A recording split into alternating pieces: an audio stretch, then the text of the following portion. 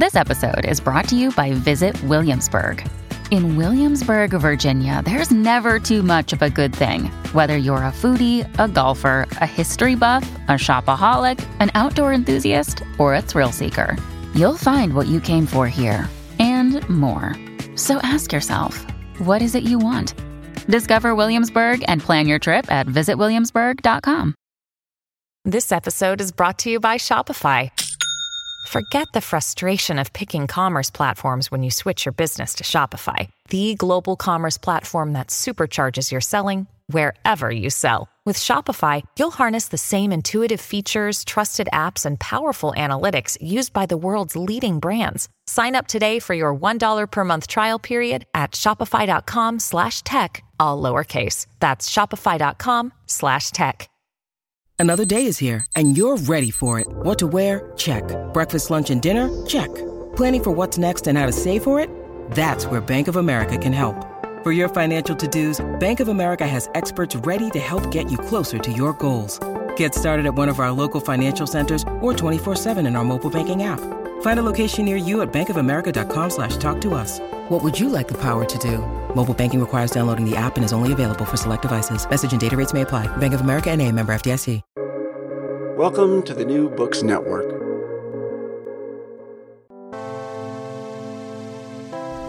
Hello world, this is the Global Media and Communication podcast series. I am Aswin Punathambekar, the Director of the Center for Advanced Research in Global Communication. This is Jing Wang, the Senior Research Manager at CARG. Our podcast is part of a multimodal project powered by CARG here at the Annenberg School for Communication at the University of Pennsylvania. At CARG, we produce and promote critical, interdisciplinary, and multimodal research on global media and communication. We aim to bridge academic scholarship and public life, bringing the very best scholarship to bear on enduring global questions and pressing contemporary issues.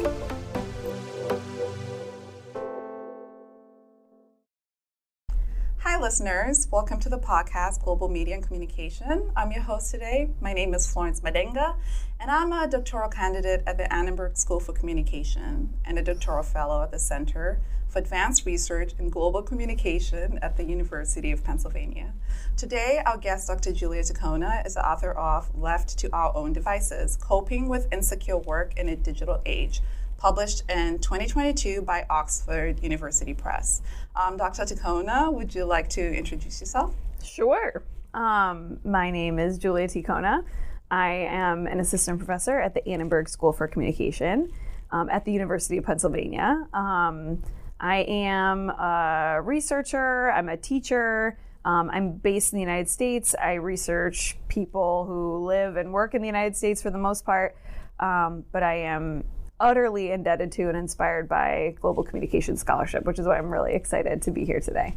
So excited to have you. So first, before we start, I really want to say how much I loved reading this book.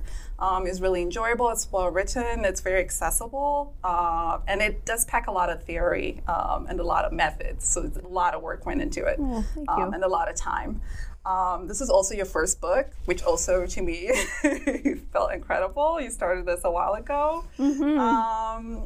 So can you tell us a little bit about the beginning of this book, how you even got to this idea, what first sparked your interest in the topic, and how you began sort of conceptualizing some of the key points and arguments in here? Yeah. I mean, this was my dissertation research, right? So this is like the dissertation book that took a really long time to come out.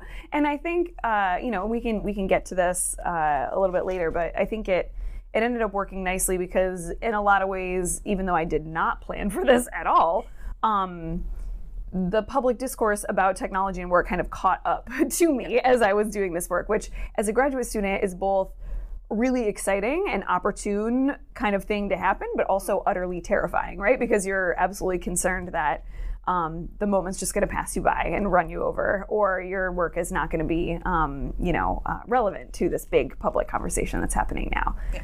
So when I think about what kind of inspired this book it's kind of a two-part answer, I guess, because there's the answer of why I was inspired to do the research to begin with, And then there's the second kind of answer, which is how I was inspired to kind of talk about it in the way that I talk about it, or write this book in the way that I wrote it. Yeah.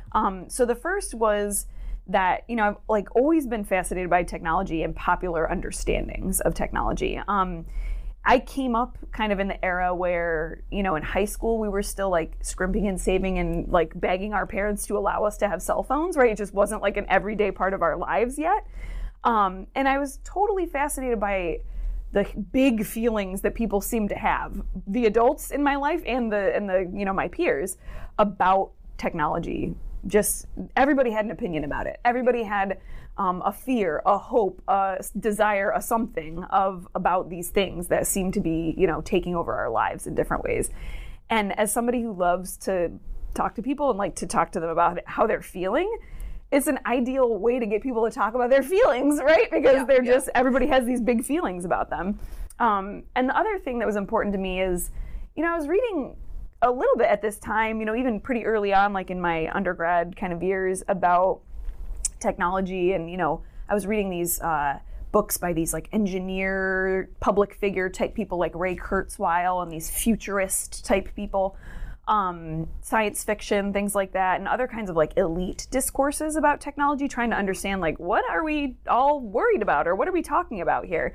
And I realized more and more that that kind of writing, that kind of discourse was not what I was interested in. I was really interested in like the backyard conversation, or the bar conversation, or the kitchen table conversation about like how people talk about this stuff in their everyday lives and how they make sense of it in their everyday lives, right?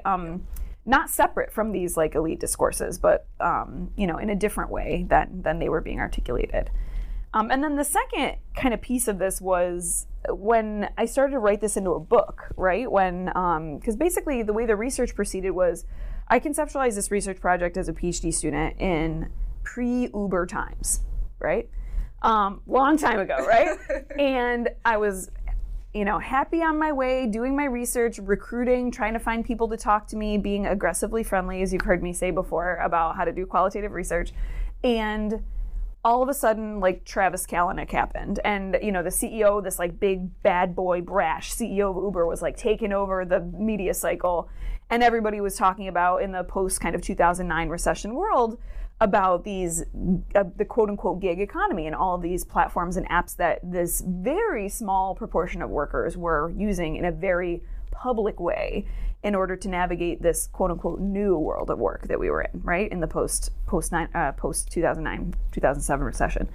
And that kind of stopped me in my tracks for a bunch of different reasons. Not only because I felt like I had been doing this for a little while, and what I wanted to say was not being reflected in that large public conversation at all, right? I was talking to people who did not have quote-unquote technology jobs, who were not using Uber, who were not using Lyft or any particular dedicated platform, but who were doing work all over the economy in lots of different kinds of jobs, and still like grappling with the effects of the recession, and using technology in this really important way. And those folks were completely left out of this conversation.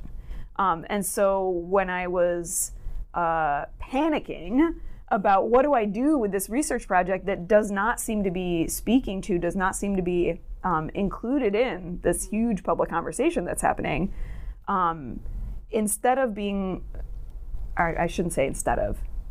in addition to being terrified that the news cycle was going to eat my lunch as a researcher, right? And nobody was going to care what I had to say because I'm not talking to Uber drivers.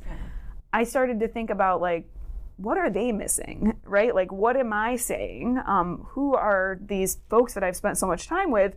Who am I talking to that needs to be heard in that larger conversation and is not being heard? So that's kind of how I started to turn the dissertation project into a book that I hoped would have some kind of something to say to this larger public conversation.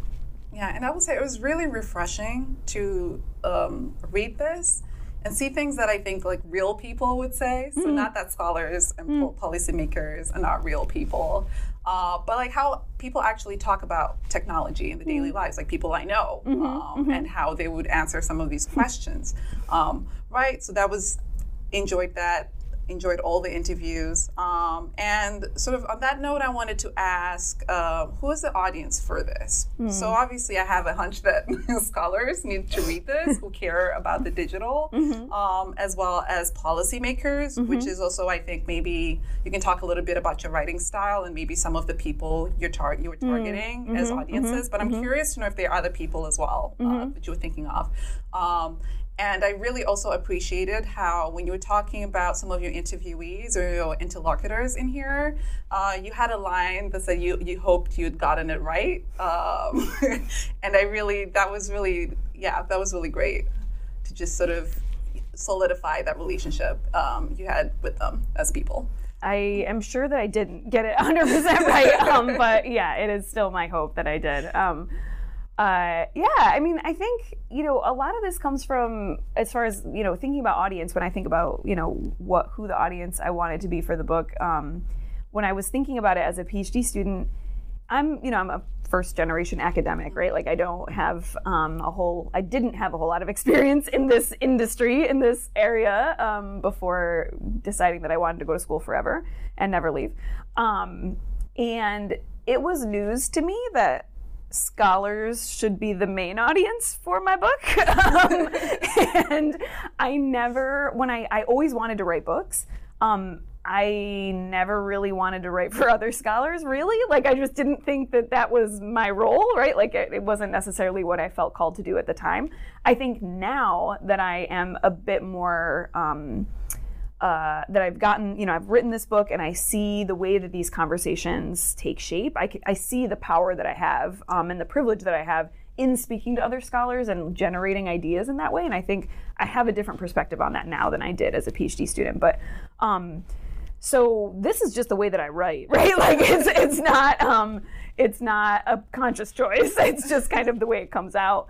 But I always kind of felt, thinking about it a little bit after the fact, that it seems strange to me as a person who considers himself a critical scholar, right? That I always felt like the people who I'm writing about, their lives, should want to read the book or be able to read it and get something out of it or see themselves in some way in the book. And to maybe be able to think about their what felt like personal struggles in a different way, right? So this is, I'm trained as a sociologist, and this is like a classic sociological, understanding of like what sociology is supposed to do, especially thinking about, we often call it public sociology, right? Which is like sociology that's aimed at a larger audience beyond just other academics. Where, it's our job, it's a part of our duty, once we are trained in this way of seeing the world, to put people's personal individual experiences into a different kind of context and to say like, hey, it's not just you, right? That, this is these social what these things that feel like individual problems are actually social problems that have these societal contours, right? And it's not just because you are bad at using your phone, it is because it's how it's set up, right? It's how your job is set up. It's how, society is set up right now in some ways against you. And so, or for you, right? As I talk about with the high wage workers. So I think that was a big part of, how naively maybe how I understood the audience of the book primarily, I would say, when I started out. But since then, I think, I've been more aware of, what this bucket of like policymakers, like how varied that bucket is of people. There's so many folks whose job titles could fall under that and who touch social policy in a lot of different ways, including other researchers who are not academics, but who are in the research sphere. I was able to do a stint at the Data and Society Research Institute in New York, and as a postdoc, and that really kind of broadened my understanding of like what can social science research do and how it can be influential in some exciting ways and also in potentially some deeply problematic ways, right? As to the amount of power that we have as social researchers to influence the framing of particular kinds of conversations. So that was on my mind also as I was kind of writing this book, is not just ivory tower kind of academics, but people who are nonetheless trained as social science, but who are in more industry spaces, shall we say. Yeah. And speaking of industries, the more I read through the book, the more I realized, like, all the things you're saying about the gig economy touch everybody, so they apply to so many industries. And yet you had a very specific way. Also, you have a really good methods section in the back, which I really appreciated. I love a methods appendix. Thank you. So obviously, you didn't have all the time in the world. You had to pick a certain number of respondents that you had for very specific locations where you were doing your interviews. And you also let your respondents pick where they were talking to you, which was really cool. So can you take us through the process of who you talked to and why? How did you even get to this? I hate to say the word sample, but yes, sample. We're doing the social sciences. Were there any sort of surprising things you found as you were doing this? Is there anything you do differently now, sort of looking back? Yeah, absolutely. So I came at designing this project from this tradition of looking at work through organizations, right? So again, trained as a sociologist, there's this long tradition of organization, kind of workplace studies, right? So the sociologist comes from the outside, sets up camp in a meeting room or in a break room, or maybe crouched outside on a sidewalk trying to talk to workers and management or whoever in a particular workplace, right? When I decided to study contingent and independent workers, though, what I realized was they don't really have one workplace, right? They actually have a ton of different workplaces. Sometimes even on the same day, they have a bunch of different workplaces. So I wasn't necessarily able to do that. And I had to find a different way to meet these folks and to kind of figure out who was going to be included in that study. And so what I realized as I was, getting to know this space a little bit more, talking to friends who were, in my mind, the ideal interviewee, and saying, like, okay, if I wanted to find you, right, like how would I find you in recruitment? I realized that a big way that these workers encounter their technology and the types of technologies that I was interested in talking to them about were through consumer technology stores, right? Like retail locations of where they had to buy these things, where they went to research them, where they went to hold them, where they went to ask questions when the stuff broke. And as independent workers, as contingent workers, that's a large part of like how they got the tech into their lives, right? So once I kind of landed on that, I decided I had to learn more about technology retail in the US, like consumer retail. And once I realized that digital tech retail in the US is extremely segregated by class and often by neighborhood in terms of the types of stores that cater to different kinds of income demographics, I thought this is a perfect prism to understand social class, right? And a perfect way that I can start approaching people who are likely to have these different kinds of jobs, white collar jobs and kind of more low income service jobs, by meeting them in stores, right? Where they're actually purchasing this stuff, or really outside of the stores where they were purchasing stuff, because sometimes I was not allowed into the store. But yeah, so that was how I ended up picking that way of like recruiting people and how I actually constructed the sample. In terms of geography, so a lot of talk about digital inequalities in the United States is about home internet access. That's a big way that we measure like who has, who is more connected and who isn't, is largely through home internet consumption. And what I knew at the time was that it's deeply segregated based on geography, right? So we have like really poor connection rates in more rural areas. We have better connection rates in urban areas, but even within urban areas, it's like deeply segregated based on neighborhood, right? And the suburbs are kind of somewhere in between, and it kind of depends on like how proximate you are to an urban area or not. So when I was constructing the sample, I also felt like that was a really important aspect to get into this, right? Because people's feelings about their connection is probably going to be deeply shaped by how good those connections are, and how necessary they felt in their everyday lives, right? So it could be that, this intense dependence that I was seeing in my urban sample just wasn't going to be there for the folks in the rural areas, right? That wasn't necessarily the case, actually, and maybe that was something a bit more surprising that I found. But is there anything I would do differently? Always. Always. That's why we keep writing books, right? Yes. I think looking back at it, the thing, and I write about this in the methods appendix a little bit, is the thing that is missing in a really glaring way from this book that I've tried to kind of remedy with an article that came out after the book was published is race, right? That both in the people who are in these different types of jobs, right? So we look at workers who are segmented into the parts of the labor market that I was studying. Those trends are deeply shaped on race, right? Are deeply shaped by racial inequalities in the labor market in general, right? Who, quote unquote, opts into or chooses these jobs has to do with who gets shut out of other parts of the labor market, right? So that's really important and something that I didn't see as central to the study, and that subsequently became very obvious that it was very central to the study. So that's one thing that I wish I had thought of earlier, and that an article that I wrote that came out last year, 2 years ago? What year is it? I don't know. It's called Policing the Digital Divide. I wrote it with Yif Welkes and Tian Yang, a PhD student, now not a PhD student anymore, from Annenberg, was kind of trying to understand quantitatively, right, like how neighborhood and race intersect to shape who has access to the internet in more public spaces. And I'm also going to be looking more centrally at race in my upcoming book project, which I'm also excited about.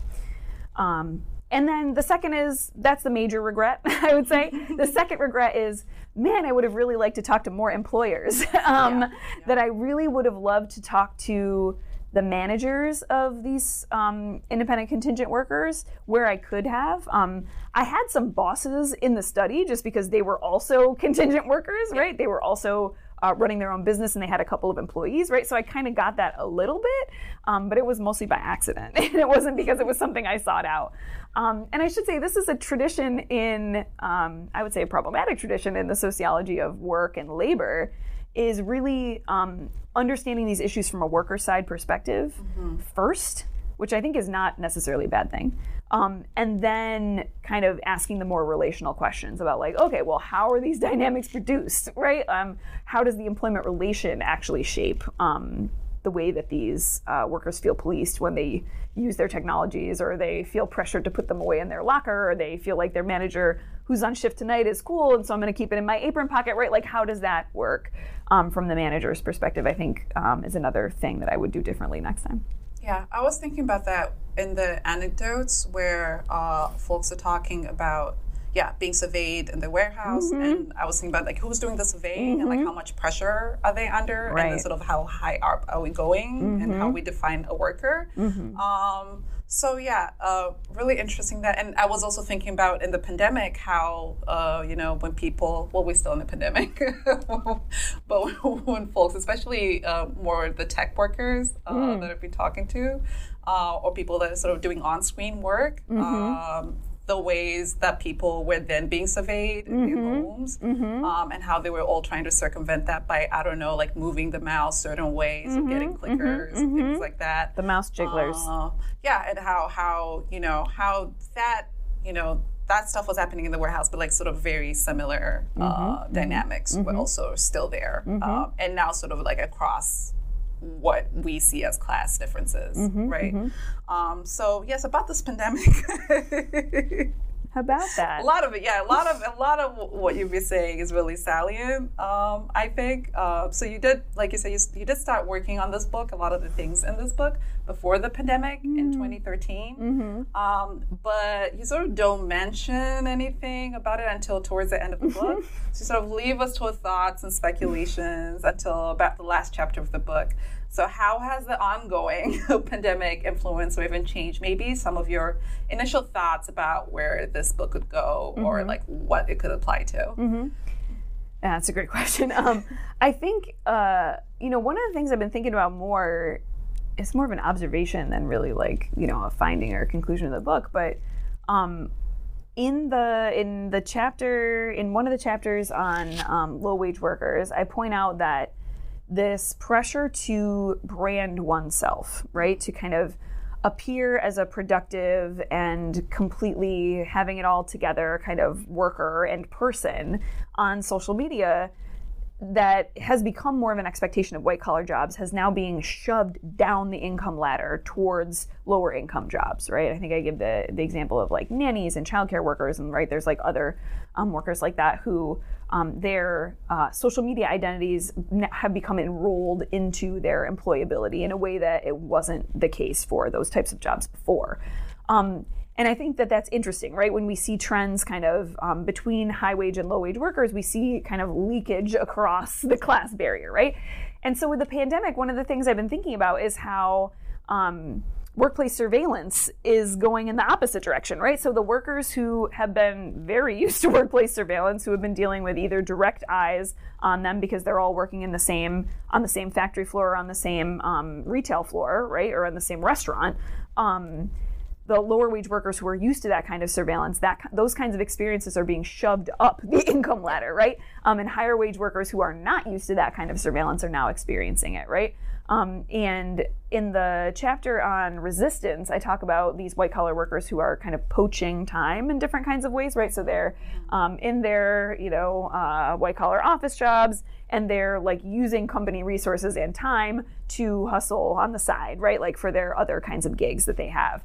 And I think that is a privilege that white collar workers have been used to enjoying for a long time, and is maybe becoming a little bit more difficult to do.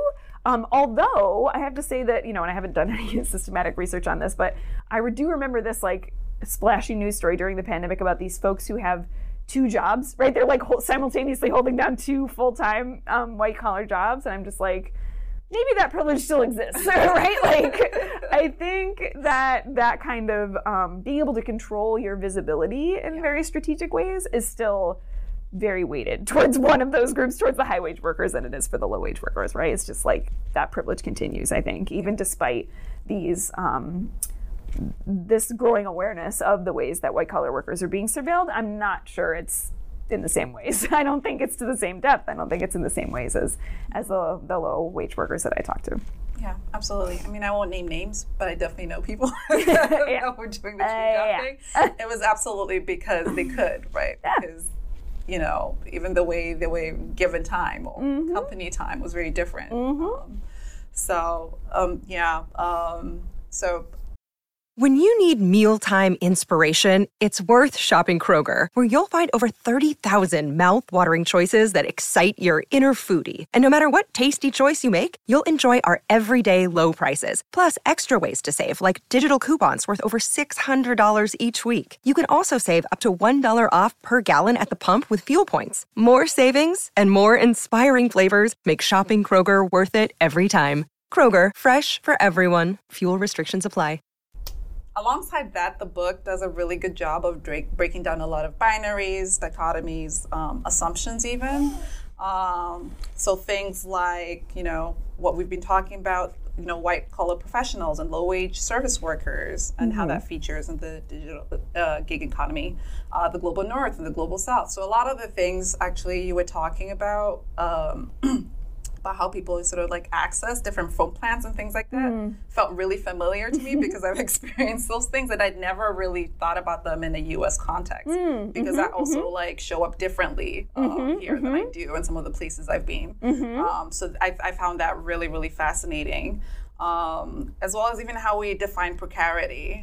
So you play around with the term and you problematize it, and you talk about how scholars have conceptualized it before, and even sort of talked about how inclusion and equality work and the so-called digital divide. So you have a lot to talk about there. So for our listeners who have not yet gotten their hands on the book but need a little teaser, can you outline some of your core claims, your core arguments? Here, like sort of some really some takeaway points that are at the core of the book. Sure, yeah. To the extent that obviously there's too much to be had in a particular soundbite. One of the kind of aha moments for me in framing the book was really in thinking about like, okay, how have we been talking about this issue of digital inequality so far, right? Before left to our own devices, before I would even say this like more recent like crop of digital inequality scholarship, right? Because I do think there are turns in these trends in the scholarship. is that inequality is largely conceptualized as a problem of exclusion, right? And saying like, okay, the problem is the reason that we have inequality that we see being patterned through or by digital technologies or access to the internet is because people do not have access, don't have the same type of access, or don't have the same kinds of skills that they need in order to access these technologies, right? Or use them, exploit them to their full potential. And what doing this kind of comparative work between high wage and low wage work, or white collar and blue collar or no collar work, has shown me is that it's not exclusion actually. That I think in reading the book and doing this research, nobody would argue that there are inequalities in between the two sets of workers as I kind of categorize them.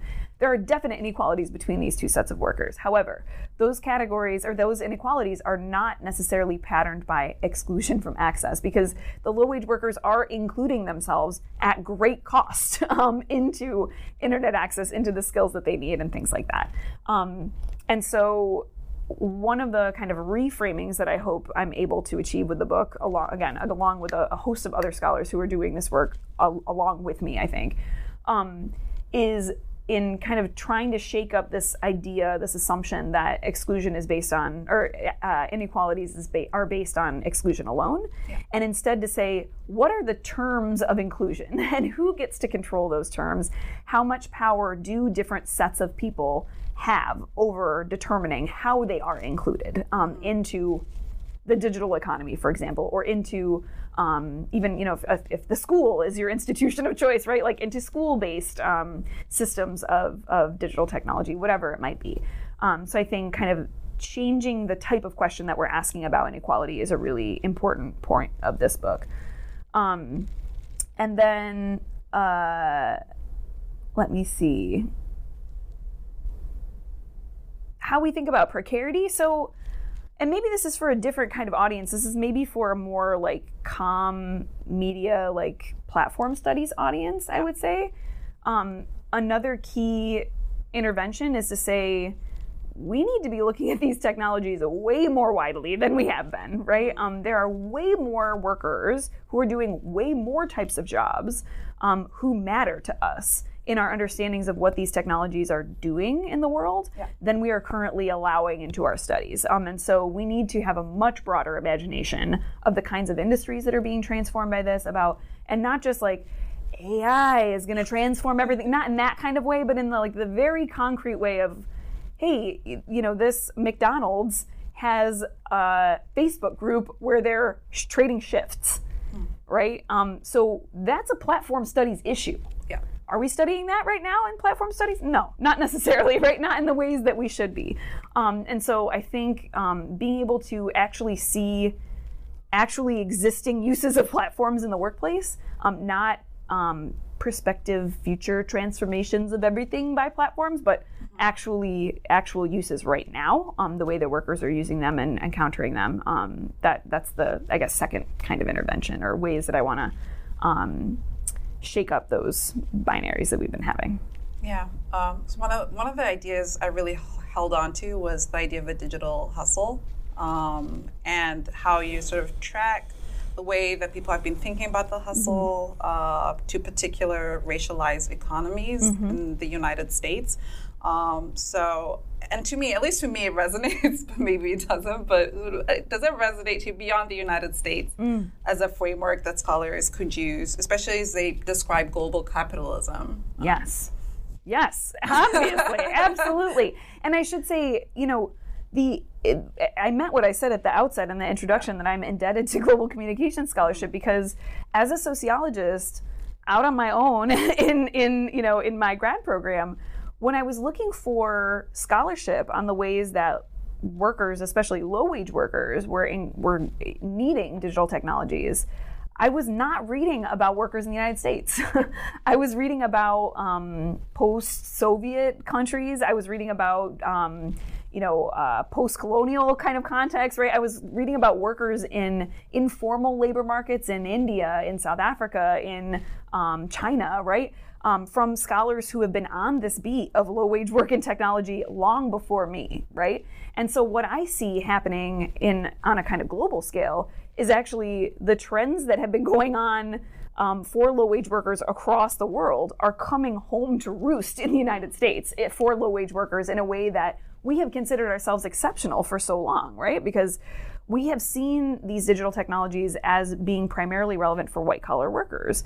And we kind of stopped being curious about the workers that they were useful for or that they were impacting until Uber and Lyft came along. And then we were like, wait a minute, low-wage workers?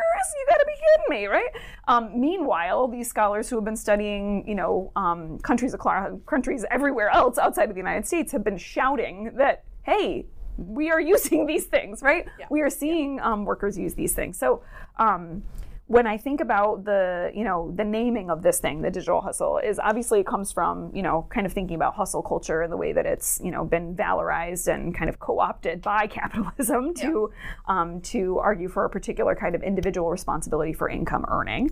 But also as a kind of tribute to say, hey, this stuff has been going on elsewhere for a long time, and we need to catch up as American scholars and as observers of the American kind of labor market. Yeah. And as we know, capitalism obviously has been going on for a very long time. And sometimes, people have been thinking about how to resist or how to have some sort of agency, but it often feels really, really overwhelming. So obviously, like some of the people that you were speaking with had their ways of coping or their ways of asserting agency, but the problem feels really, really overwhelming. So I wanted to maybe unpack how you've been thinking about agency, especially when we're thinking about, I'm not asking you to solve global capitalism, but sort of how do we sit with that without sort of getting overwhelmed by all the things, all the ways that some of these economies kind of getting at us and getting us down. Yeah. How do we survive? I don't know. But what I can say is, thinking about agency for me, prompts this post-traumatic graduate school flashback to thinking about the structure and agency debates and sociology over time. So I don't have any kind of fancy words or solution to that, or even necessarily see my book as having anything particularly new to say. But on that.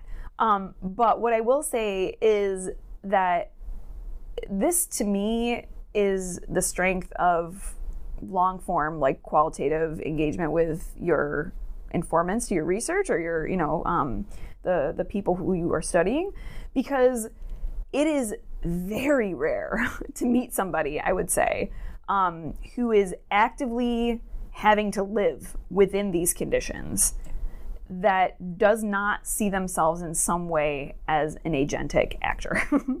even when they are fully aware of all the things that are aligned against them, right? Yeah. That there are moments, there are, on good days, there are ways that they are in control of, what happens to them and of whether they have a bad day or whether they have a good day, And so I think staying close to those interpretations is a part of my obligation as a researcher, right? And to kind of represent those perspectives as real, right? And not necessarily to kind of be a starry-eyed optimist or to be, Pollyanna about it, to say, that this is going to be the solution to bringing down capitalism. No, of course not, right? And these strategies of coping, as I put it in the title, right, exist only because of the system that we are in, right? Yeah. They are a forced adaptation to a bad deal that both sets of these workers are under, right? Albeit, slightly less bad for the higher wage workers, or they're dealing with the same bad situation but with an additional set of privileges that the lower wage workers aren't. Yeah. We still got to make do, right? We still have to get up in the morning and decide whether to turn our phones on or not, right? Yeah. And I think it's in that kind of practical everyday decision making that I feel obligated to represent that in the scholarship because as bad as it is, we make do in a lot of different ways. And so in that chapter is kind of an attempt to show some of those strategies. And I do use the term intentionally, right? Because it does on the part of these workers that I talk to, these are intentional acts, right? As they do feel that these are things that they are consciously doing to take their time back or to take some control back. Yeah, and on that point, I had a really, I hope, quick question sort of about some of the things you say in Suspending the Hustle and some of that coping. So when I think about coping, I often look to, I don't know, what have the feminists said about it? And you start talking about how hard it's been for mothers to keep some of these boundaries apart, and sort of how the gig economy manifests here in very gendered ways specifically. So could you unpack that for us, please? Because I think it's really, it's sort of in line with a lot of what the arguments that feminist scholars have been making for a really, really long time about that division between home and work, which, in the pandemic totally sort of like collapsed. But talk to us about sort of the gendered parts of this. Yeah, I think, this... what I call tethered care work, right, in the book, is really came from this frustration, I guess, in the scholarship of people talking about work-life boundaries and control, right, over boundaries, in this way that felt like it was like freely floating without any gender, right? And it had to do with class, maybe. It had to do with the type of job that you had, but it didn't necessarily have to do with your identity as like a human being with a body and with obligations to other bodies, right? Including children and elderly people and, whoever else in your life. And there was also at the time, a lot of, I think this has stopped to some extent, although I still see it rear its head every once in a while, these kind of more like self-helpy moments that we have where we're like, how do we put down social media? Like we need to do a digital detox and we need to, whatever. And I say that condescendingly because I'm frustrated with that being the only answer. I'm not saying, that people who do that are silly or that, whatever. The desire for these programs or these words that we have, these terms, come from a very real need that people have in order to cope, right? In order to cope with these systems and to do what they need to in order to like continue on. And so, good for you, right? Like we all find our ways to deal with this stuff.